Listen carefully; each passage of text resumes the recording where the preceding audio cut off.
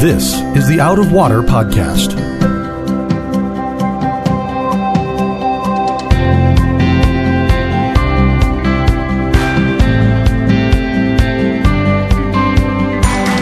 Out of Water is a production of Rio Vista Community Church in Fort Lauderdale, Florida. You can find it on iTunes, Google Play, or Spotify. We hope you'll subscribe and give us a good rating to help others find Out of Water. Welcome, friends, to another edition of the Out of Water Podcast. I'm your host, Mark Lautenschlager. Joining me today, as he always does, is our pastor of education, Reverend Sam Castensmith. And Sam and I today are continuing with the series Desiring the Kingdom as we come to 1 Kings chapter 12 and the story of Rehoboam and Jeroboam and the beginning of their two reigns and the division of the nation of Israel into the 10 tribes of the north and to Judah in the south. Sam, this chapter has... There's a lot of stuff going on in here, but first and foremost, to me, I have to feel like we maybe should give people a little bit of a maybe a look back as to how we got here. Like, how did we wind up here where we've got this potential for the split? So Solomon, when he comes onto the scene, we've done a number of podcasts on the life of Solomon. So if you want to catch up on those, that'd be great.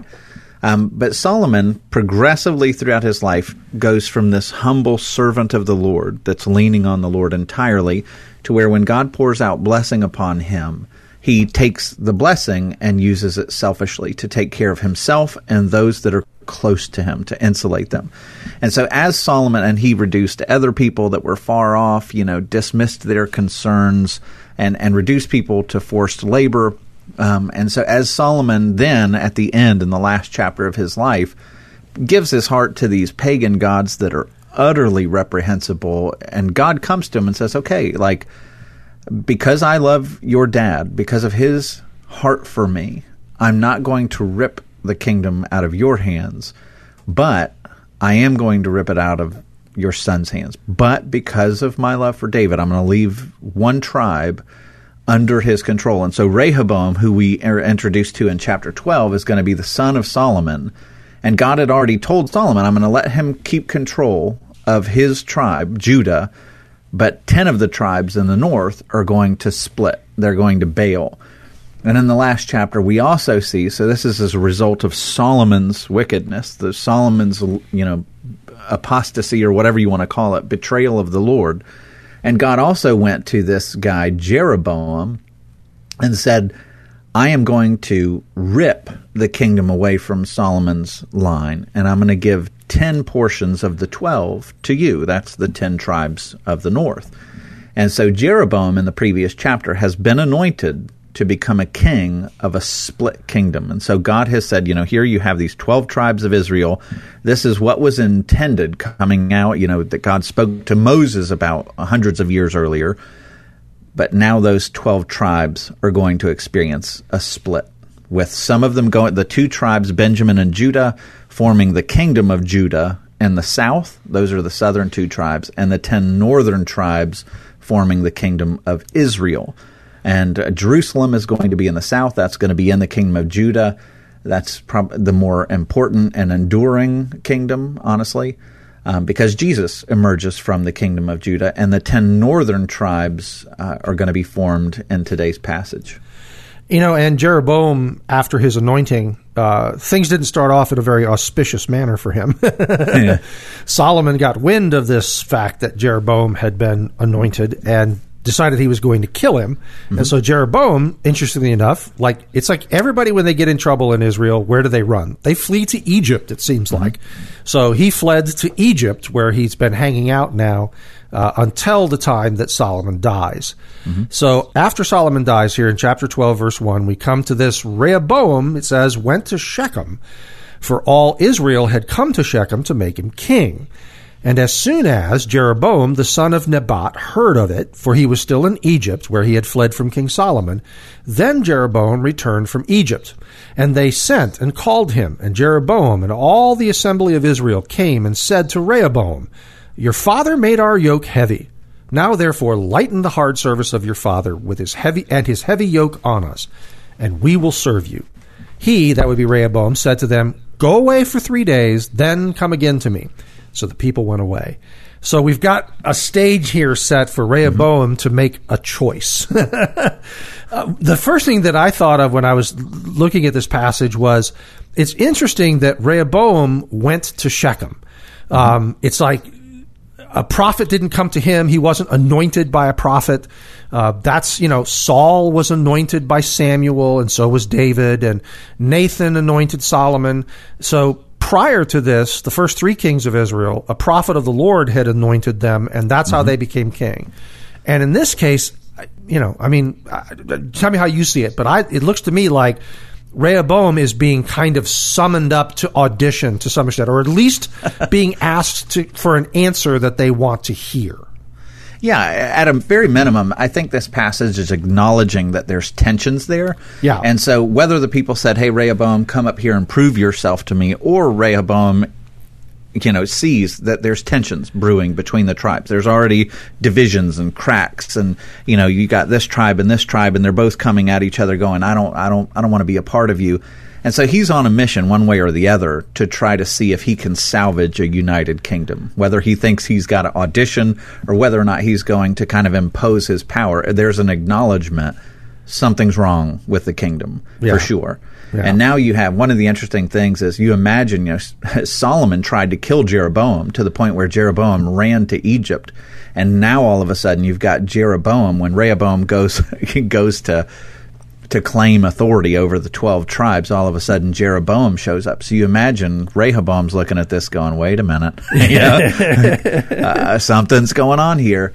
And it's really fascinating. And I think part of this, Shechem, I don't know if this will mean much to anybody, but Shechem is the city that is in between Manasseh and Ephraim. It's among the northern tribes. And so Rehoboam is going into kind of enemy territory in the kingdoms. These are the tribes that are not happy with Solomon and the tribe of Judah and Rehoboam. And so he goes up there, but Shechem has a very interesting history. And one of the stories, like, nobody ever talks about this, but the first king is found in the book of Judges. Now, everybody's going to go, wait a minute. Saul was the first king. But if you go back to Judges chapter 9 and 10 and you read the story of Abimelech is the son of the judge Gideon.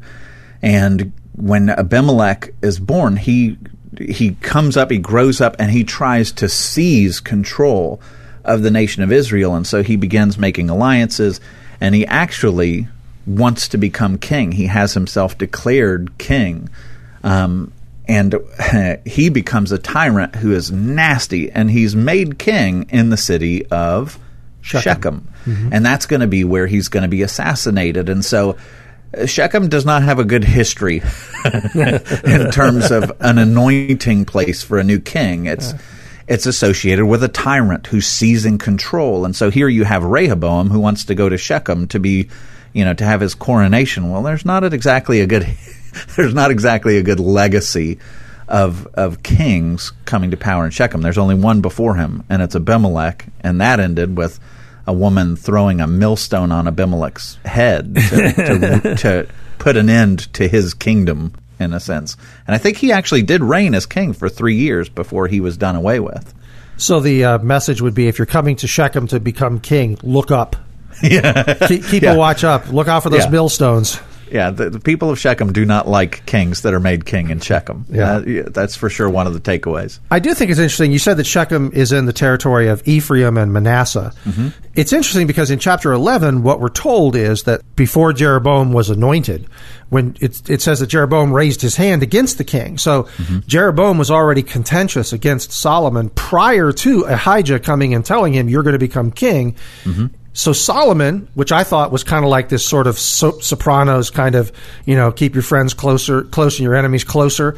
He brought, Jeroboam in and put him in charge of the forced labor, it says, over the house of Joseph, which would have been the territory of Ephraim and Manasseh, right? That would be the house of Joseph.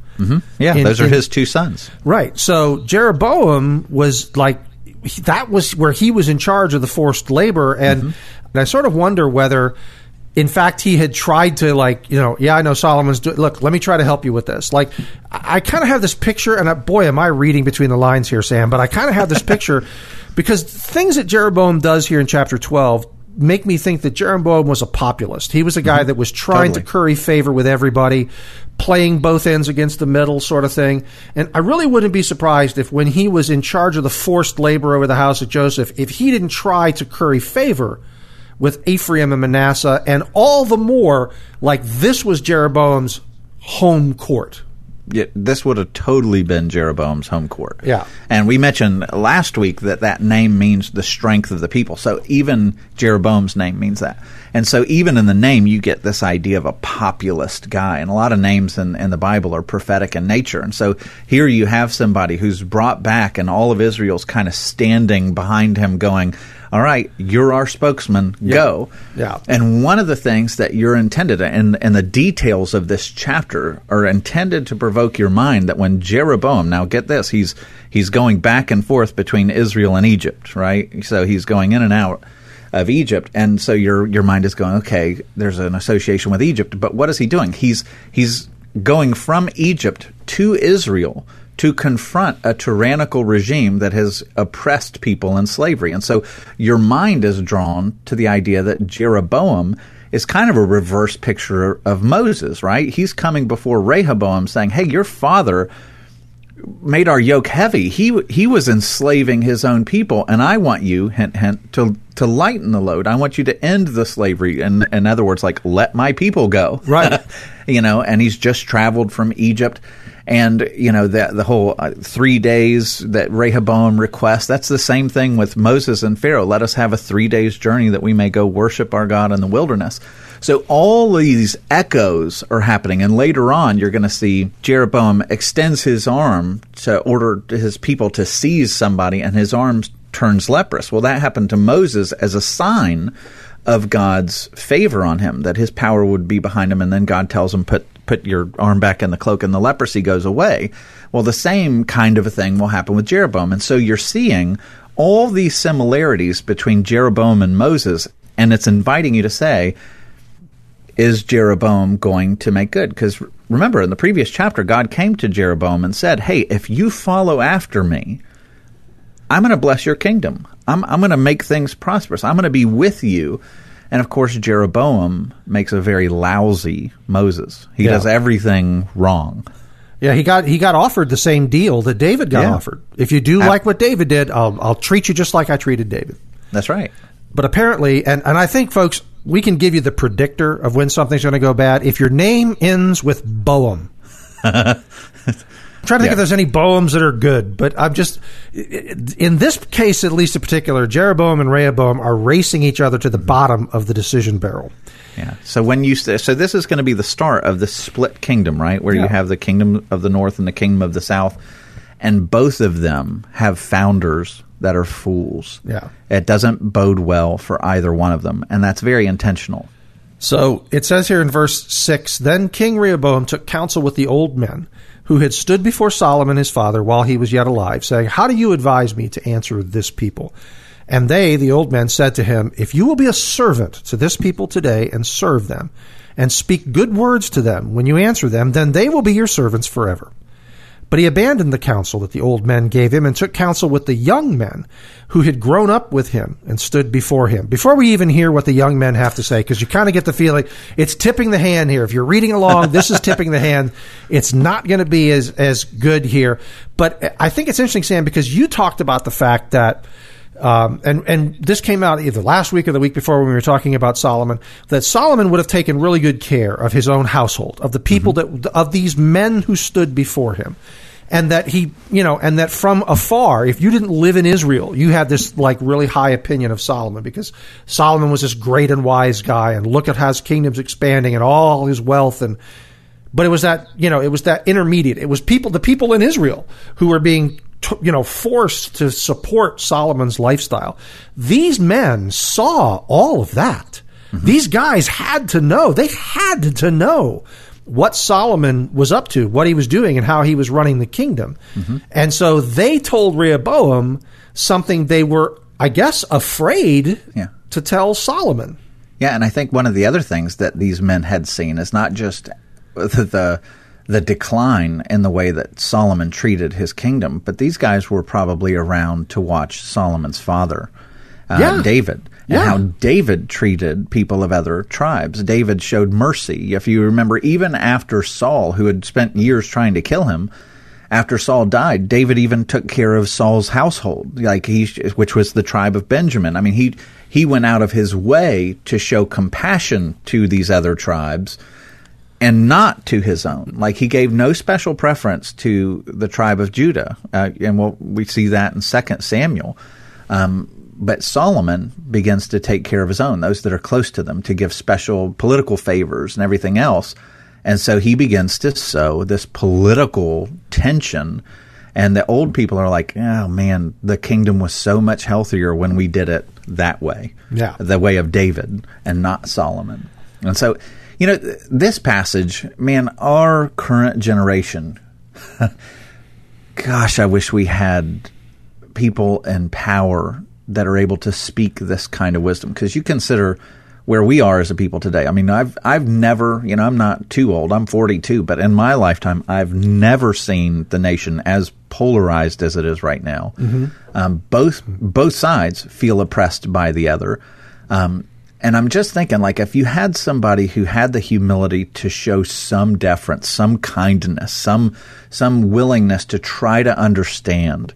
That doesn't mean compromise your ethics or your values, but just the humility to be able to understand and show some compassion. And man, our nation needs that more than ever. And these people are like, all right, the nation, the kingdom is divided, bitterly divided in this biblical story. And they said, you know what, right now what you need to do for these people is just love them. Love them and serve them. And if they believe that you have their best interest at heart and they see, that you're giving them kind words and whatever, they'll be your servants forever. And they recognize that. Man, we need that. It's kind of like, and that the Bible is definitely giving respect, deference to the idea that older people are wiser. Yeah, it always has. And that's just true. Like, we live, C.S. Lewis calls this problem chronological snobbery, where the younger generation thinks we finally have it all figured out, and anything that's ancient or sacred needs to be abandoned because it's dumb and we're way smarter now. No. Younger generations are always dumber. My generation is dumber than your generation when we're younger because we haven't lived and experienced and gained the knowledge that life as a tutor teaches us. Yeah. And so, like, our generation now looks at the Bible and says, well, it's dumb. Or it looks at the founders of our country and says they're all dumb. And we're so enlightened now. We need to abandon everything that they ever taught us. And that's always a perennial case with the young.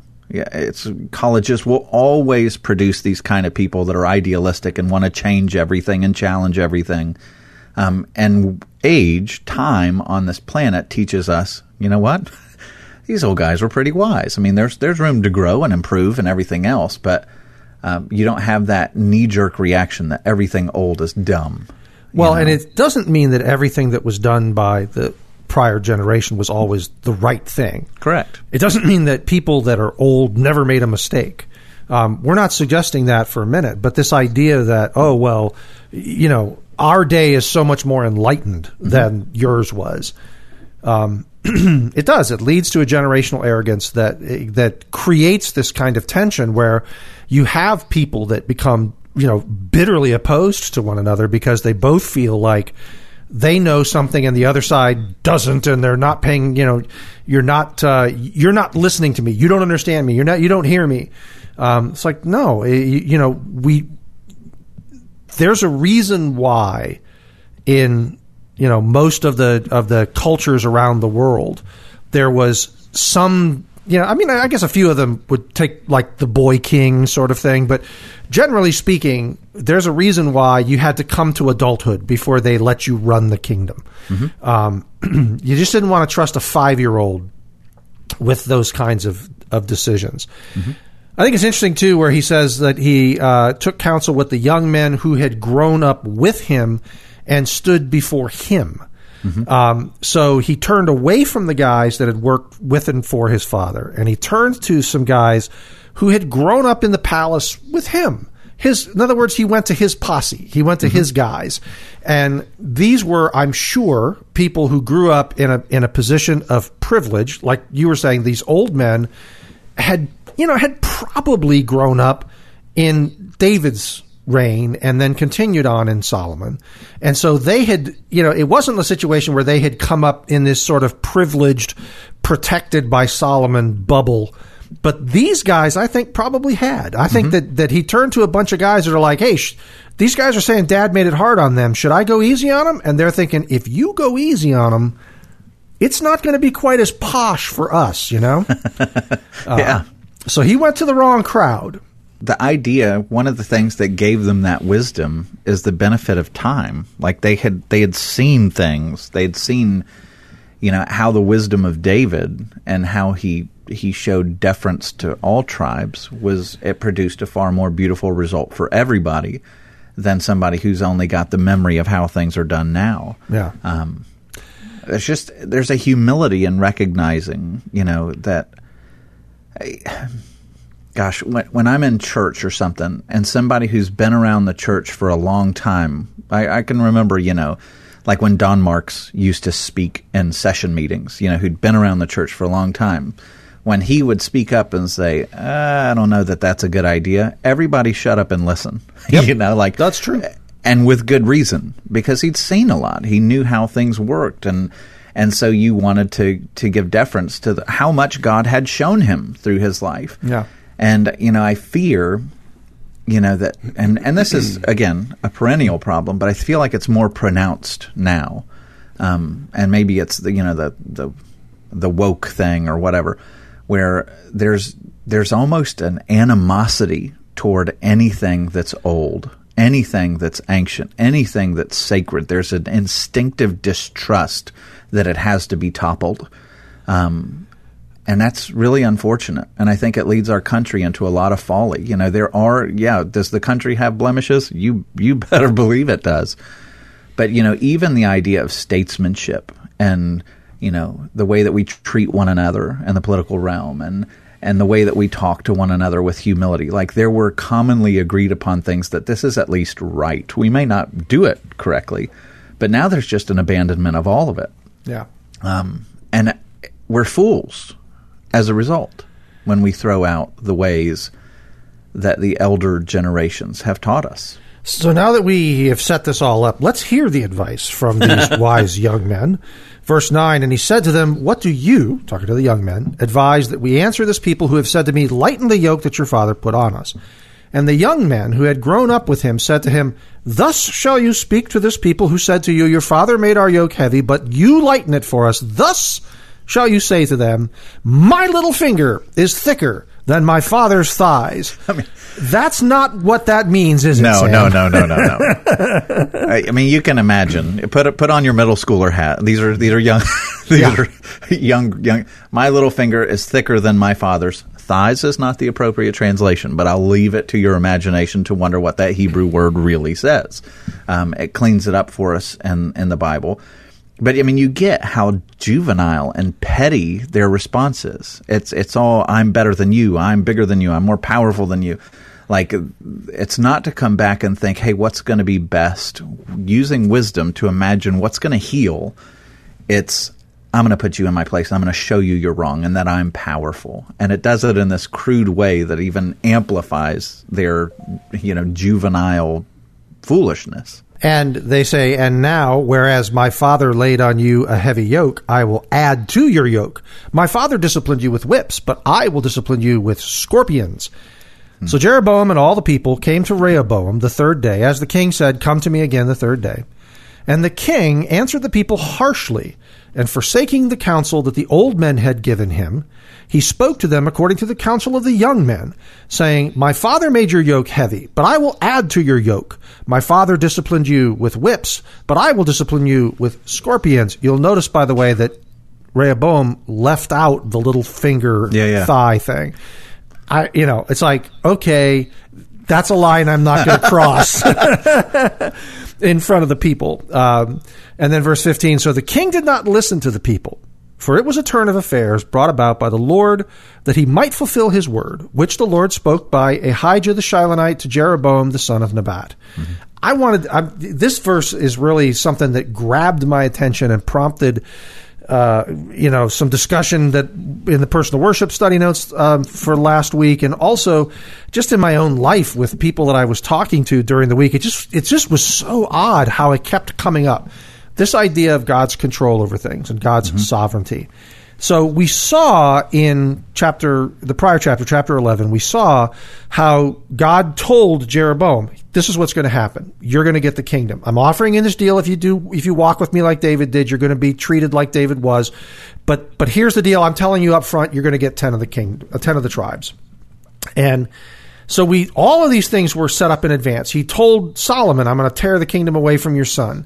So we knew that Rehoboam was going to lose the kingdom. We knew that Jeroboam was going to get the 10 tribes. That was a foregone conclusion because God decided it. And yet, here we have a situation where that split happened because Rehoboam made a bad choice. And so this brought up this question between sovereignty, free will kind of thing. There's the idea of sovereignty, and boy, this is going to derail things, so maybe this will all get cut out. I don't know, folks, but if it stays in, you're welcome. But the idea of sovereignty is that everything that happens either by God's direct cause, like he causes it, or he allows it to happen in accordance with his will. The idea basically is that nothing happens that God does not want to happen. That's the ballpark definition of sovereignty. And so the question that gets raised by that is, well, then God, how does God hold any of us accountable for things if he's in control of everything and it's not our fault? And I'm like, no, it doesn't take away from responsibility. Rehoboam still made a bad choice, but God knew he was going to make the bad choice. And God set up all the chess pieces on the board to give Rehoboam the opportunity to say the wrong thing and do the wrong thing. It was by God's will that he got advice from the old men and advice from the young men and followed the advice of the young men. Did God force him to that? No. So, when you look at something like this, if I were to ask you, Sam, could Rehoboam have made another choice? Would you say yes or no? I hate that you phrased the question that way. Okay, I'm sorry. Forgive me. Could he have? I mean, it's one of those where no, because God had ordained it, and yet Rehoboam is absolutely responsible and had the capacity to make a different choice. That's the difficult tension here, isn't it, when we start talking about sovereignty and free will? I talked about this in our personal worship maybe a few weeks ago when this question came up. But one of my favorite movies of all time, probably top 10, is Forrest Gump. And in that movie, you have this tension, and the whole movie is about this question, by the way, this free will versus fate. And Mama always said life's like a box of chocolates. You never know what you're going to get. Everything is just kind of random, like, right? The feather on the breeze. But then he says, Lieutenant Dan, on the other hand, is like, no, I had a fate. Every member of my family going back forever has died in war. I was supposed to die.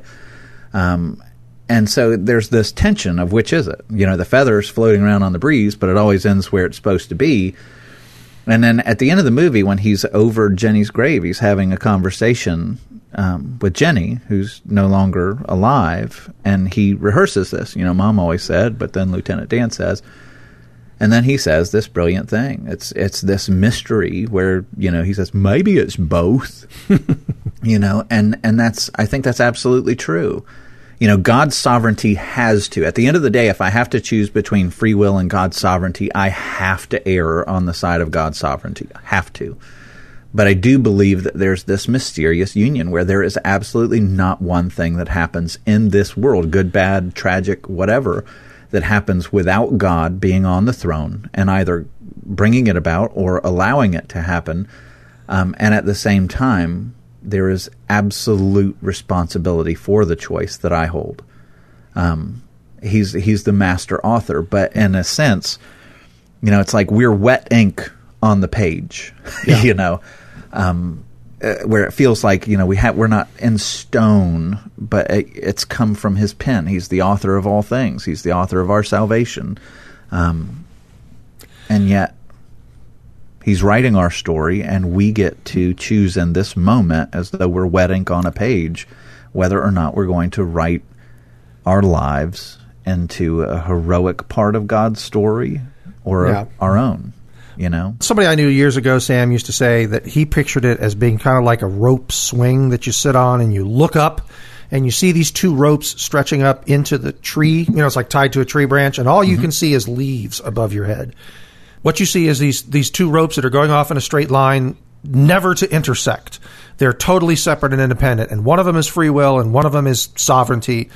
And what you don't see is that just above those leaves, just out of your sight, they're both tied to the same branch.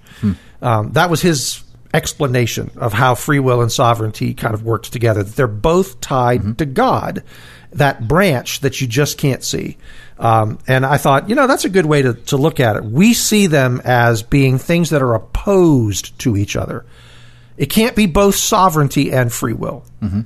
But in the same way, we talk about the Trinity, right? How can somebody be three distinct beings and yet one person, one being? Yeah. And there's, the problem that we run into is we want to assign blame. It's... Oh, boy, do we. Oh, my goodness. We're really good at that. Yeah, it's like, ding, ding, ding, someone needs a victim, let's go. Yeah, and, I've used this illustration before, I don't know that it's perfect. So if we're talking about sovereignty and the will of God, we're destined to fall into heresy eventually. But yes. One of the ways that I used to use this when I would talk with students is, if you're reading through the Harry Potter books, you don't get angry at J.K. Rowling when evil wins, right? So, like, let's say Voldemort claims a victim. The evil guy kills somebody that you love in the story. You don't go, J.K. Rowling, why did you write it like that? Because even though you're reading a story that was penned, ink on a page by the author, you still, in your mind, are blaming Voldemort. He's evil. And so in some sense, God is writing the story, yet you don't get angry at the author. You get angry at the characters in the story. And somewhere in there is this blend between the author, who is sovereignly writing all things and allowing all things, ordaining all things, and the characters in his story, which we are. There is this mysterious union. And I've had the conversations with people that have said, well, God's, sovereignty is all entirely based on his foreknowledge. That, God is able to look ahead down the choice of down the corridors of time and see the choices that we make, and therefore he ordains them. I'm like, you have a really funny definition of the word ordained. And it doesn't work. That doesn't get God off the hook. I've taught for several years in a classroom, and the one time I got in trouble is when I challenged a student who had that particular bent, and I asked them, so this is actually kind of jarring to think about, so brace yourselves. This is uncomfortable to think about, but I said, let's say that God knows, and the reason why they didn't want to say that God was sovereign, because that means that he has ordained that people will choose not to accept him and that they will go to eternal judgment, and that thought was beyond them. And it's uncomfortable for me. I don't like it either. But I said the alternative that what you're saying is that he just knew ahead of time. And if he knew ahead of time that I was going to be born and I would reject him and I would ultimately go to a fate of eternal judgment, and he still created me, how does that get him off the hook? If God knew that something bad was going to happen and he doesn't intervene, or he allows everything to play on as is necessary to make that bad thing happen, then the fact that he doesn't intervene still leaves him on the hook if he could. And so foreknowledge does not get God off of the blame seat.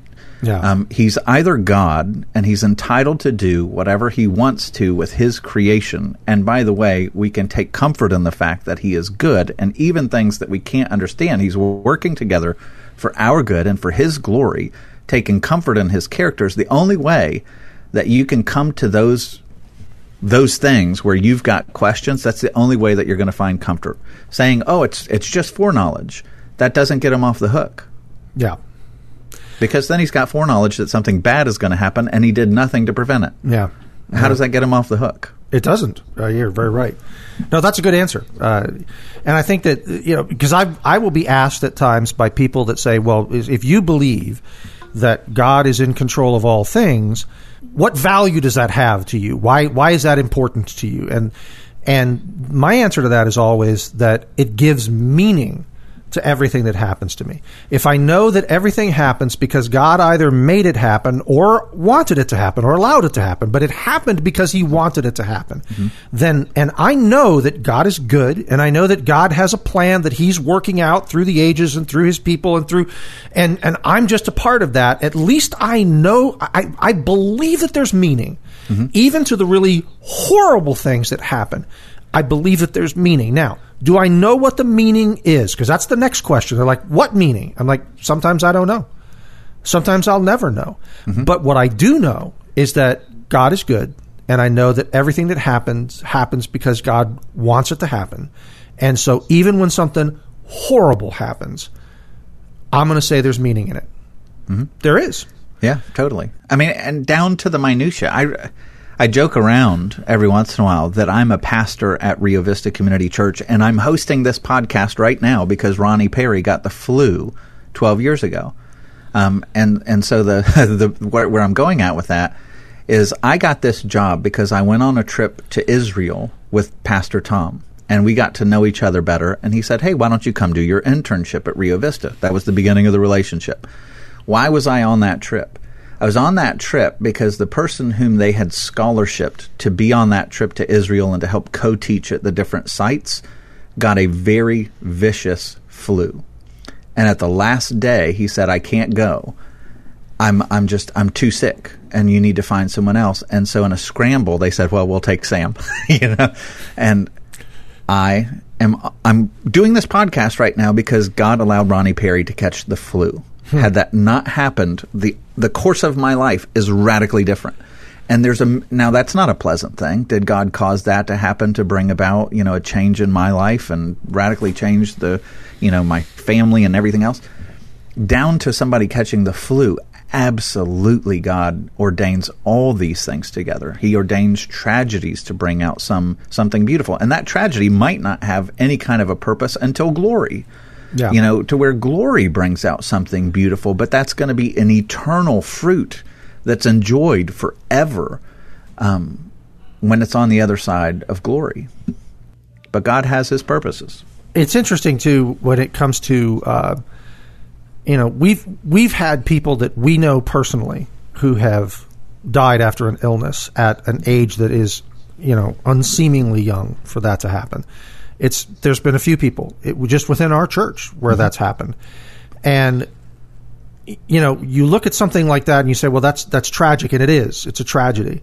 But I look at the people I know who have faced that bad diagnosis and that bad information, and they have faced it with faith, and they have, they've good days and bad days. They get through it one day at a time, just like everybody else does. But their faith has given them comfort. Well, how does your faith give you comfort? It gives you comfort because you know that there's some meaning in this. Yeah, I've been given this bad hand, and now I've got to play it out, and it's not going to end well for me. But when I'm able to face that with courage and with grace and with humility and continuing to trust God, who's going to work in this somehow to accomplish his purpose, then even something that would seem like a horrible tragedy, it's like I can find some comfort in that. And when you look at that from the outside and you say, I don't understand how you say this, his faith can comfort him. That's how it can comfort him or her. I'm just thinking of a couple different people. Obviously Dave Ingram always comes to mind. 61 years old, enormously healthy man, died from cancer. He suffered like a lot with that disease toward the end. And yet his faith was a great comfort to him because he believed that God had a purpose in this. And the things that have come up since then that we have seen God do, that doesn't always mean that you're going to have a building named after you. Dave did, and deservedly so. It doesn't mean you're going to have a building named after you, but it does mean that there's purpose in it, there's meaning in it. Nothing meaningless happens in the life of a Christian. Yeah.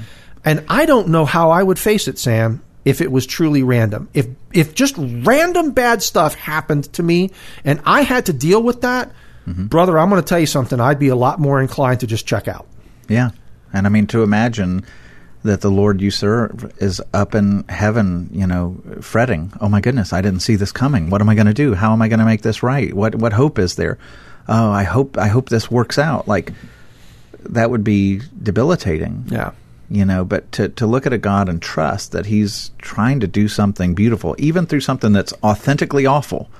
You don't say, oh, this cancer is a wonderful thing. No, that's not at all. Like, Jesus died to overthrow death and disease and sadness and all of that. He hates it more than we do. And he showed it by going to the cross. Yeah. But when you have that perspective, I remember being you mentioned the Ingrams, and I remember being in a meeting with them where they were talking. Dave was honest with me about some of the sufferings that he was going through. And I had just come to work that morning after having an argument with my wife about laundry. And I was already feeling like the worst husband in the world, because I was wearing dirty slacks and a shirt that was, anyway, I don't want to talk about how bad of a husband I am.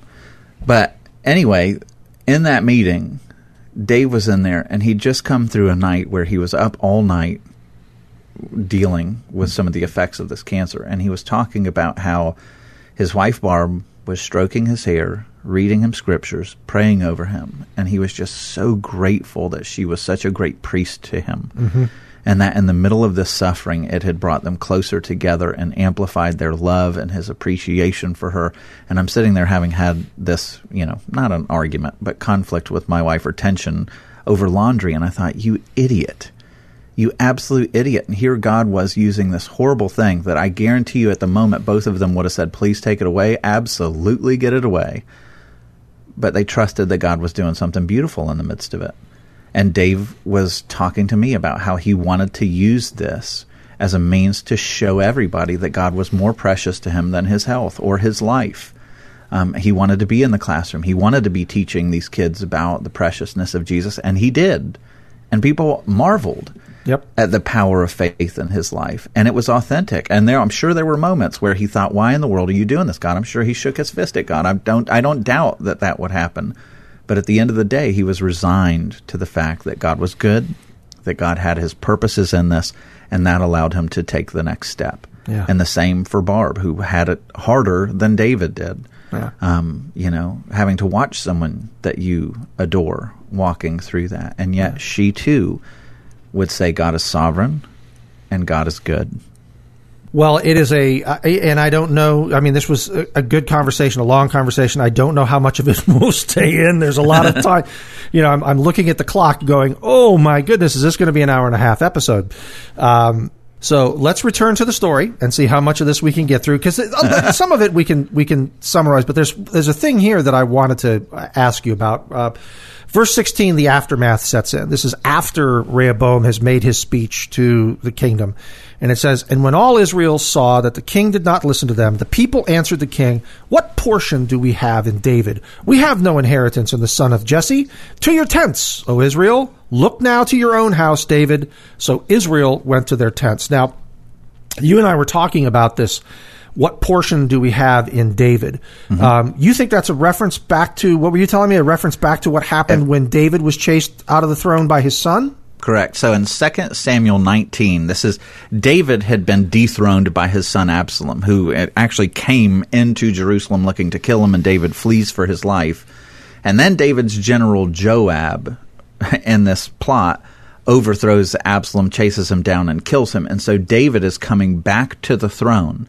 And now all of Israel's kind of going, the king is coming back to his throne. Do we want him back? Yeah, and everybody had kind of shown support for Absalom, and now there's this awkward thing of, are all the tribes going to welcome David back? Well, the 10 northern tribes are the first ones to say, we want King David back. We're in. You're our king again.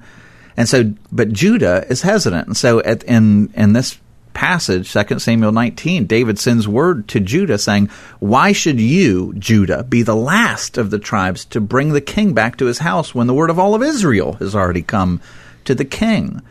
And so eventually Judah comes on board. They escort David across the Jordan back to the throne. And then the 10 northern tribes, of course, so this is telling you all the tensions between these tribes are already there. The 10 northern tribes and the southern tribes, they're already suspicious of each other, even back then, because David is a man of Judah, and they're waiting to see, is he going to use tribal lines to begin exploiting us? But David didn't. And so it says later on that when Israel's like, hey, why does Judah get the honor of being the one to escort you when we were the first ones to say we want you back? And so all the tribes of Israel demand an answer, and the men of Judah, it says, answer, and they say, because the king is our close relative. Why are you angry over this matter? And then they say, have we eaten at the king's expense? Has he given us any gift? And in other words, what they're saying is, he has shown no favoritism toward Judah, which is totally the opposite of what Solomon will do. And the men of Israel then answer Judah and say, we have 10 shares in the king. In other words, there's 10 tribes, and we have 10 shares in the king. And in David, we have more share than you. Well, that's totally the same language that's going on here, except now the 10 tribes are looking at Rehoboam, and they say, we have no shares in David. Yep. It's very clear that you're all about Judah, that you don't care about us, you don't care what we think, you don't care what we have to offer. You're just doing this to enrich yourselves, and you're treating us as though we're nothing but second-class citizens and slaves. We're out. Yeah. To your tents, O Israel, we're done. Yeah. Look now to your own house, David. And it's over. And that's what Rehoboam did. Verse 17, but Rehoboam reigned over the people of Israel who lived in the cities of Judah, which was the tribe that David was from. Then King Rehoboam sent Adoram, or Adoram, or Adoram. I've pronounced it 3 different ways just in this reading alone. That's a shortened way of saying his other longer name. Okay. Which is Adoniram. Okay. So I'll go with Adoram then, who was taskmaster over the forced labor. And all Israel stoned him to death with stones. When I read that, Sam, I'm thinking, how did you think that was going to turn out, Rehoboam? What did you think was going to happen? It's like the 10 tribes in the north, they rebel against you. They've broken off from you, and what you did was because you've worked them too hard. Right. So I'm going to send the guy who did that to you, and it's all going to be fine. Yeah, let's send the taskmaster of forced labor after the people who just complained about being worked too hard. This is a great idea. Yeah, a great idea. So Adoram ends up in a box. And then it says, and King Rehoboam, I like this too, because now I'm thinking of like Monty Python and the Holy Grail, run away! Brave Sir Robin, bravely he fled. And King Rehoboam hurried to mount his chariot to flee to Jerusalem. So that makes me want to listen to the Brave Sir Robin song. That's just so wonderful. Yes. Bravely running away. Here he goes. Verse 19, so Israel has been in rebellion against the house of David to this day. And when all Israel heard that Jeroboam had returned, they sent and called him to the assembly and made him king over all Israel. There was none that followed the house of David but the tribe of Judah only. So then Rehoboam gets back to Jerusalem, and in this next little block here, he makes the only wise choice he's ever made. When Rehoboam came to Jerusalem, he assembled all the house of Judah and the tribe of Benjamin, 180,000 chosen warriors, to fight against the house of Israel, to restore the kingdom to Rehoboam the son of Solomon. He's going to take it by force. But the word of God came to Shemaiah, the man of God. Say to Rehoboam, the son of Solomon, king of Judah, and to all the house of Judah and Benjamin, and to the rest of the people, thus says the Lord, you shall not go up or fight against your relatives, the people of Israel. Every man return to his home, for this thing is from me. So they listened to the word of the Lord and went home again, according to the word of the Lord. Well, actually, now as I read that, Sam, it doesn't say that Rehoboam listened. It says that the people listened. It's like they listened to the word of the Lord and went, yeah, Rehoboam, dude, we're out. We're going back home. But they decided that it might be a bad idea to provoke a fight with Israel because, again, this comes back to our conversation about sovereignty, for this thing is from me. And so Rehoboam is presented as an utter fool. And I mean, you see it in multiple parts here. But this, he finally shows even a bit of wisdom by not engaging in this all-out war. Right. Because Israel plus God, it'd be just, forget about the Israel part. Did you say God was on their side? Yeah, I've seen that. Yeah. I've seen that happen. That's not a good look for us. So we're going to stay home. So then we have Jeroboam. Just when you think things can't get worse, then we have Jeroboam. Jeroboam now is king over Israel. He's been offered by God this opportunity to have a house like David and to be treated like David. So you think to yourself, well, of course, Jeroboam is going to make, this is a guy that's just seen God do amazing things, and now suddenly he's king because of it. So of course he's going to follow the Lord. No. It says then, It says then, we need to get ourselves one of those buzzer sound effects for these moments. I need a buzzer. Then Jeroboam built Shechem in the hill country of Ephraim and lived there. And he went out from there and built Penuel. When it says built here, it means fortified. Basically, he made them into fortified cities to protect the northern position. So they were, both of these apparently were in rather strategic ways that you would travel between the south and the north. So he was essentially expecting the attack, is what I'm getting at here. And Jeroboam said in his heart, now the kingdom will turn back to the house of David. If this people go up to offer sacrifices in the temple of the Lord at Jerusalem, then the heart of this people will turn again to their Lord, to Rehoboam, king of Judah, and they will kill me and return to Rehoboam, king of Judah. So Jeroboam here, the temple was just built under Solomon in Jerusalem. We read the dedication. All of Israel came and celebrated with a huge feast at the temple. This was all still in their mind that, wait a minute, we just had the house. Where are we going to go worship?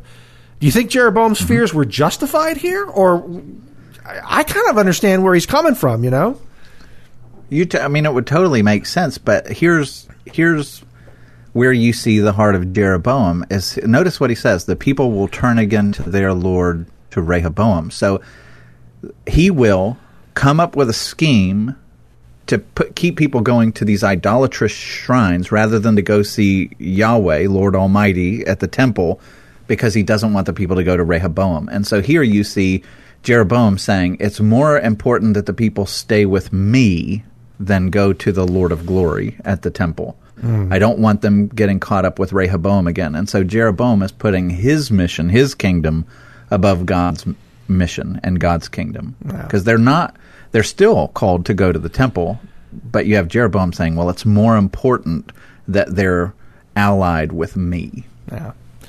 So the king took counsel, it says, got some advice, and made 2 calves of gold. And he said to the people... He must have gone to those same young men. Yeah, I'm guessing. They were still hanging around going, hey, listen, we got some extra advice if you want that. Or whoever it was that talked to Aaron at the foot of the Mount Sinai and said, hey, let me give you some advice about a golden calf. And he said to the people, not so bright. You have gone up to Jerusalem long enough. Now, that's an interesting thing, too, because obviously there he's playing on the fact that they just said, we've got no portion with you. Judah, go do your thing, house of David. We're in our tents. And so now what he's doing, he's playing on the tribalism here. You've gone up to Jerusalem long enough. God was making you go to his place. Whoa, no, we've got our own places. Behold your gods, O Israel, who brought you up out of the land of Egypt. And he set one in Bethel, and the other he put in Dan. And, of course, Dan, we remember back from Judges, that was a place where idolatrous worship kind of was a big thing. It's like, what do you do when you're looking for an idol? Go to Dan. There's going to be some there. For then, it says, then this thing became a sin, for the people went as far as Dan to be before one. He also made temples on high places and appointed priests from among all the people who were not of the Levites. That's a problem. This is straight up rebellion. Remember, the Levites are scattered throughout all of the tribes, so it's not a problem that the Levites aren't there. He has just decided, you know what? Even though the law of God requires that the priest be of the Levites, I don't care. I want to saturate this place with priests, so we'll take come one, come all. You can be a priest. And that is in rebellion. That's in defiance of God's command. Yeah. And Jeroboam appointed a feast on the 15th day of the 8th month, like the feast that was in Judah, and he offered sacrifices on the altar. So he did in Bethel, sacrificing to the calves that he made, and he placed in Bethel the priests of the high places that he had made. He went up to the altar that he had made in Bethel on the 15th day in the 8th month, in the month that he had devised from his own heart.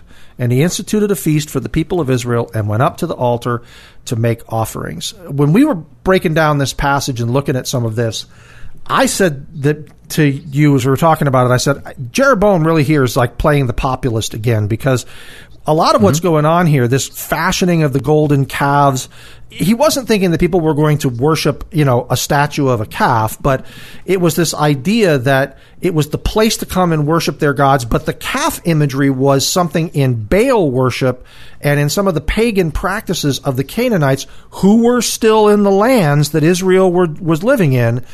He was kind of trying to appeal to both sides. Look, I'm going to make a statue over here of a calf, and that's going to make all the Baal worshipers happy, and I'm going to put it over here in Dan and Bethel, and I'm going to tell all the Israelites that's where to go to worship Yahweh. You don't have to go to Jerusalem. That's going to make them happy. So he was really trying to play both sides here. Would you agree? Absolutely. And here, what you see with Jeroboam, he's trying to make worship easier. So it's like again and again, what he's saying is, well, I don't want to I don't want you to go to Jerusalem. We'll just, you know what? We'll make places of worship in Dan and Bethel. You don't have to travel that far. And people don't like the fact that only the Levites can be the priest. Other people want to be the priest. You know what? We'll just allow anyone who wants to be a priest to be a priest. And the feast that requires you to go all the way to Judah, we'll just make up our own feast and we'll do our own thing and we're going to make it easy for you. And you notice that anytime. Watch out for preachers or leaders who come to you saying, you know what, we should make this easier. This, God's command, we need to lighten up on it, and we're going to stretch. Every time that happens, you end up diluting what God's desires are to the point where it's worthless. So where by the end of this, the northern tribes fall into this despicable idolatry. They will never be faithful. And the 10 northern tribes fall apart because they started to play fast and loose with the Word of God, which is the plumb line. That is the one way that you can know for sure that you are pleasing the Lord, and what He wants is to look at His Word. And what Jeroboam is essentially saying is, let's make it easy for you. Yeah. And as I said, there was that history also with the city of Dan. Judges 18, verse 29, and they named the city Dan after the name of Dan, their ancestor, who was born to Israel. But the name of the city was Laish at first. And the people of Dan set up the carved image for themselves. And Jonathan, the son of Gershom, son of Moses, and his sons were priests to the tribe of the Danites until the day of the captivity of the land. So they set up Micah's carved image that he made as long as the house of God was at Shiloh. So Dan had a history of being the place you went when you were looking for carved idols. And there's an unpeeling here that's I think intentional. When Abraham, going all the way back, so we're talking more than 1,000 years before this moment, when Abraham came into the land and God is giving him a promise, this is the promised land. Your descendants are this is going to be their land, and I'm going to do a great kingdom work here. He builds an altar in Shechem. Then he goes to Bethel and builds an altar there. It'll talk about how Abraham went up to Dan, as far as Dan, to rescue his nephew Lot. So Abraham comes into the land, and he's building all these places where you worship God, the one true God. And it's like Jeroboam's coming and saying, I'm going to undo that. Yep. I'm going to make room for this synchronized worship of all syncretism, whatever the word is. Syncretic worship. Syncretistic. Yes. Syncretistic. There you go. I can't pull up the word. But where you can worship God however you want, and you can, fuse it with the worship of Baal and all these foreign gods. And by the way, nothing bad ever happened with worshiping golden calves, has it? Like he's just an open defiance of God, and it's going to destroy the 10 northern tribes. They will never be faithful to God, and it's sad. The northern kingdom becomes a tale of tragedy. Yeah, well, we talked about when in the very first episode of this, we talked about the fact that 1st and 2nd Kings contains the history of the kings of Israel and Judah, and that most of those kings, overwhelmingly, most of those kings did what was evil in the sight of the Lord. There were very few good kings, but all of the kings of the northern tribes did what was evil in the sight of the Lord. The few good kings there were in the southern kingdom, were in Judah. So, yeah, the track record in the north, not good. Yeah, and I did the math on this. We talked about this. There's 20 kings of the northern kingdom before Assyria comes and wipes them out. in 722 BC, that all the northern kingdoms the tribes are just wiped out. 9 of the 20 kings are going to be assassinated. So that's a 45% assassination rate. So when you become the king of Israel, not a good look. Flip a coin. Yeah. I mean, it becomes this wicked, wicked kingdom. Really wicked. Yeah. Well, and I think if there's a message here in what we see Jeroboam doing at the end of this, when I read over this, I saw so many parallels to humanity just down through the ages, and especially in our modern culture, because we've got this, meaning modern day 21st century earthlings, we are the masters of syncretic worship. We want to take little bits and pieces from everything. We want to sit back and, well, I'm going to go shopping, and I like some of the things that God says, but I like this thing from Buddha over here, and this kind of just generally, and we end up with this sort of blend of where we get to cherry pick, and it's because in the end, this all goes back, again, like we keep saying this all goes back to the garden, Genesis chapter 3, when Adam and Eve said, no, God, it's okay. We're on your level. We're just like you. I mean, that's where we are still. Instead of recognizing the truth of God, we want to pull in these bits and pieces from all these other things, whether it's other religions or just whether we want to worship our own appetites, Sam. We try to pull it all together and create this blended thing that we like better, because God can be inconvenient sometimes. Yeah. And we talked about God's sovereignty earlier. Yep. The evidence that we're syncretistic is we're going to have to practice that word before next week. whatever it is. Syncretistic. Yes. But that works. And if not, I'm making it a word. Okay. But we want to blame God for being sovereign, which means what? There's something in our life that we don't think God has the right to take from us. Yeah. Whether it's our life, our health, whatever. It's all a gift from him. It's all his, right? And he can do with it what he wants. We might not like it, but ultimately he's God. And when we say, hey, there is something in my life that is so precious to me that you, God Almighty on the throne of heaven, have no right to take from me, then it shows that I worship that thing more than I worship him. That I think that I have a right to something more than he does. And so we say, yeah, God is good so long as he doesn't what? That's your other God. I mean, if you can say, I'll do anything God wants except, that's your God. Like, if he does this, then I can't worship him. Well, then that thing that you can't give up is your God. And so Jeroboam does it with very obvious things, golden calves. But we do it with our money. We do it with our relationships. I do it with my kids or my country. Like, I'm patriotic. The idea of America falling. Like, God, you can't do that, Like, we do it in a million different ways, but at the end of the day, God is calling on us to step back and say, I trust that you're good. I trust in your sovereignty. I live with open hands, God. I don't want you to take it. I'm going to pray that you don't take it. I'm going to plead with you that you don't take it. But if you take it, whatever it might be, you're good. Yeah. And I'm going to trust that you're going to do something beautiful in it. Yeah. And, maybe we close with this, but Rehoboam comes and he gives us this picture of a tyrannical king who comes along and says, oh, you want rest? Well, I'm going to beat you into the dirt, right?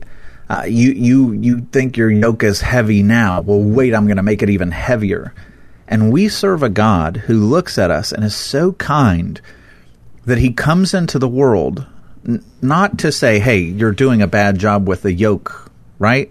Right. He comes into the world of brokenness and sin and shame and guilt. And he says, that yoke that you're carrying, the one that's driving you into the ground, the one that your knees are buckling under the weight of it, I'm taking it from you. Yeah. And he says this. Think about this in contrast to Rehoboam. This is in Matthew 11, verses 28 through 30. I love this. This is straight from the mouth of God. He says, come to me, all who labor and are heavy laden, and I will give you rest. Can you imagine if Rehoboam had said that? I see you. You're laboring. You're heavy. You're burdened. Come to me, and I will give you rest. And then he says, take my yoke upon you, the yoke of a king. Walk beside me. Let me carry this burden with you, and learn from me, for I'm gentle and lowly in heart, and you will find rest for your souls, for my yoke is easy, and my burden is light. Yeah. The whole picture, when he says that, he is absolutely, I'm convinced of this, he's thinking back to the example of Rehoboam and what happened with Rehoboam. Rehoboam says, no, you carry a heavier yoke for me, right? And he increases the burden on the people, and it destroys them. It destroys the kingdom. And here comes a better king who's offering a better kingdom, who's saying, no, as your king, I'm taking your yoke that's crushing you, and I'm going to be crushed. Now here, take my yoke. Yeah. I'm gentle. I'm lowly in heart. And you know what that does? Is it allows, just like those elders of Israel said to Rehoboam, man, if you will just serve them for just a moment, they'll give the rest of their lives to you. That's what happens with the gospel. When you see a king that is that good, who cares about you that much, that he would take your burden and give you rest, you want to spend the rest of your life serving him. Yeah. Jesus is a much better picture than Rehoboam. Yeah. Oh, my goodness. Yeah. He's wonderful. And he comes to bring us rest. Yeah. Mm-hmm. Well, we'll let that stand as our last word on 1 Kings chapter 12. I've actually enjoyed this chapter. I've enjoyed the conversation. This has been good. I think there's a lot of things in here that we can take to heart that can encourage us. We do hope that you've enjoyed your time with us, that this study has been profitable for you. These messages are being preached right now at Rio Vista Community Church, so we encourage you, if you're interested in keeping up with the message series as well as the podcasts, to take advantage of our free smartphone app, which you can get in the Apple App Store or Google Play, or come to our website at riovistachurch.com, where you can find all of the messages there as well. That's also, by the way, where you can find all the back episodes of the Out of Water podcast at riovistachurch.com. That's RIO vistachurch.com/out of water.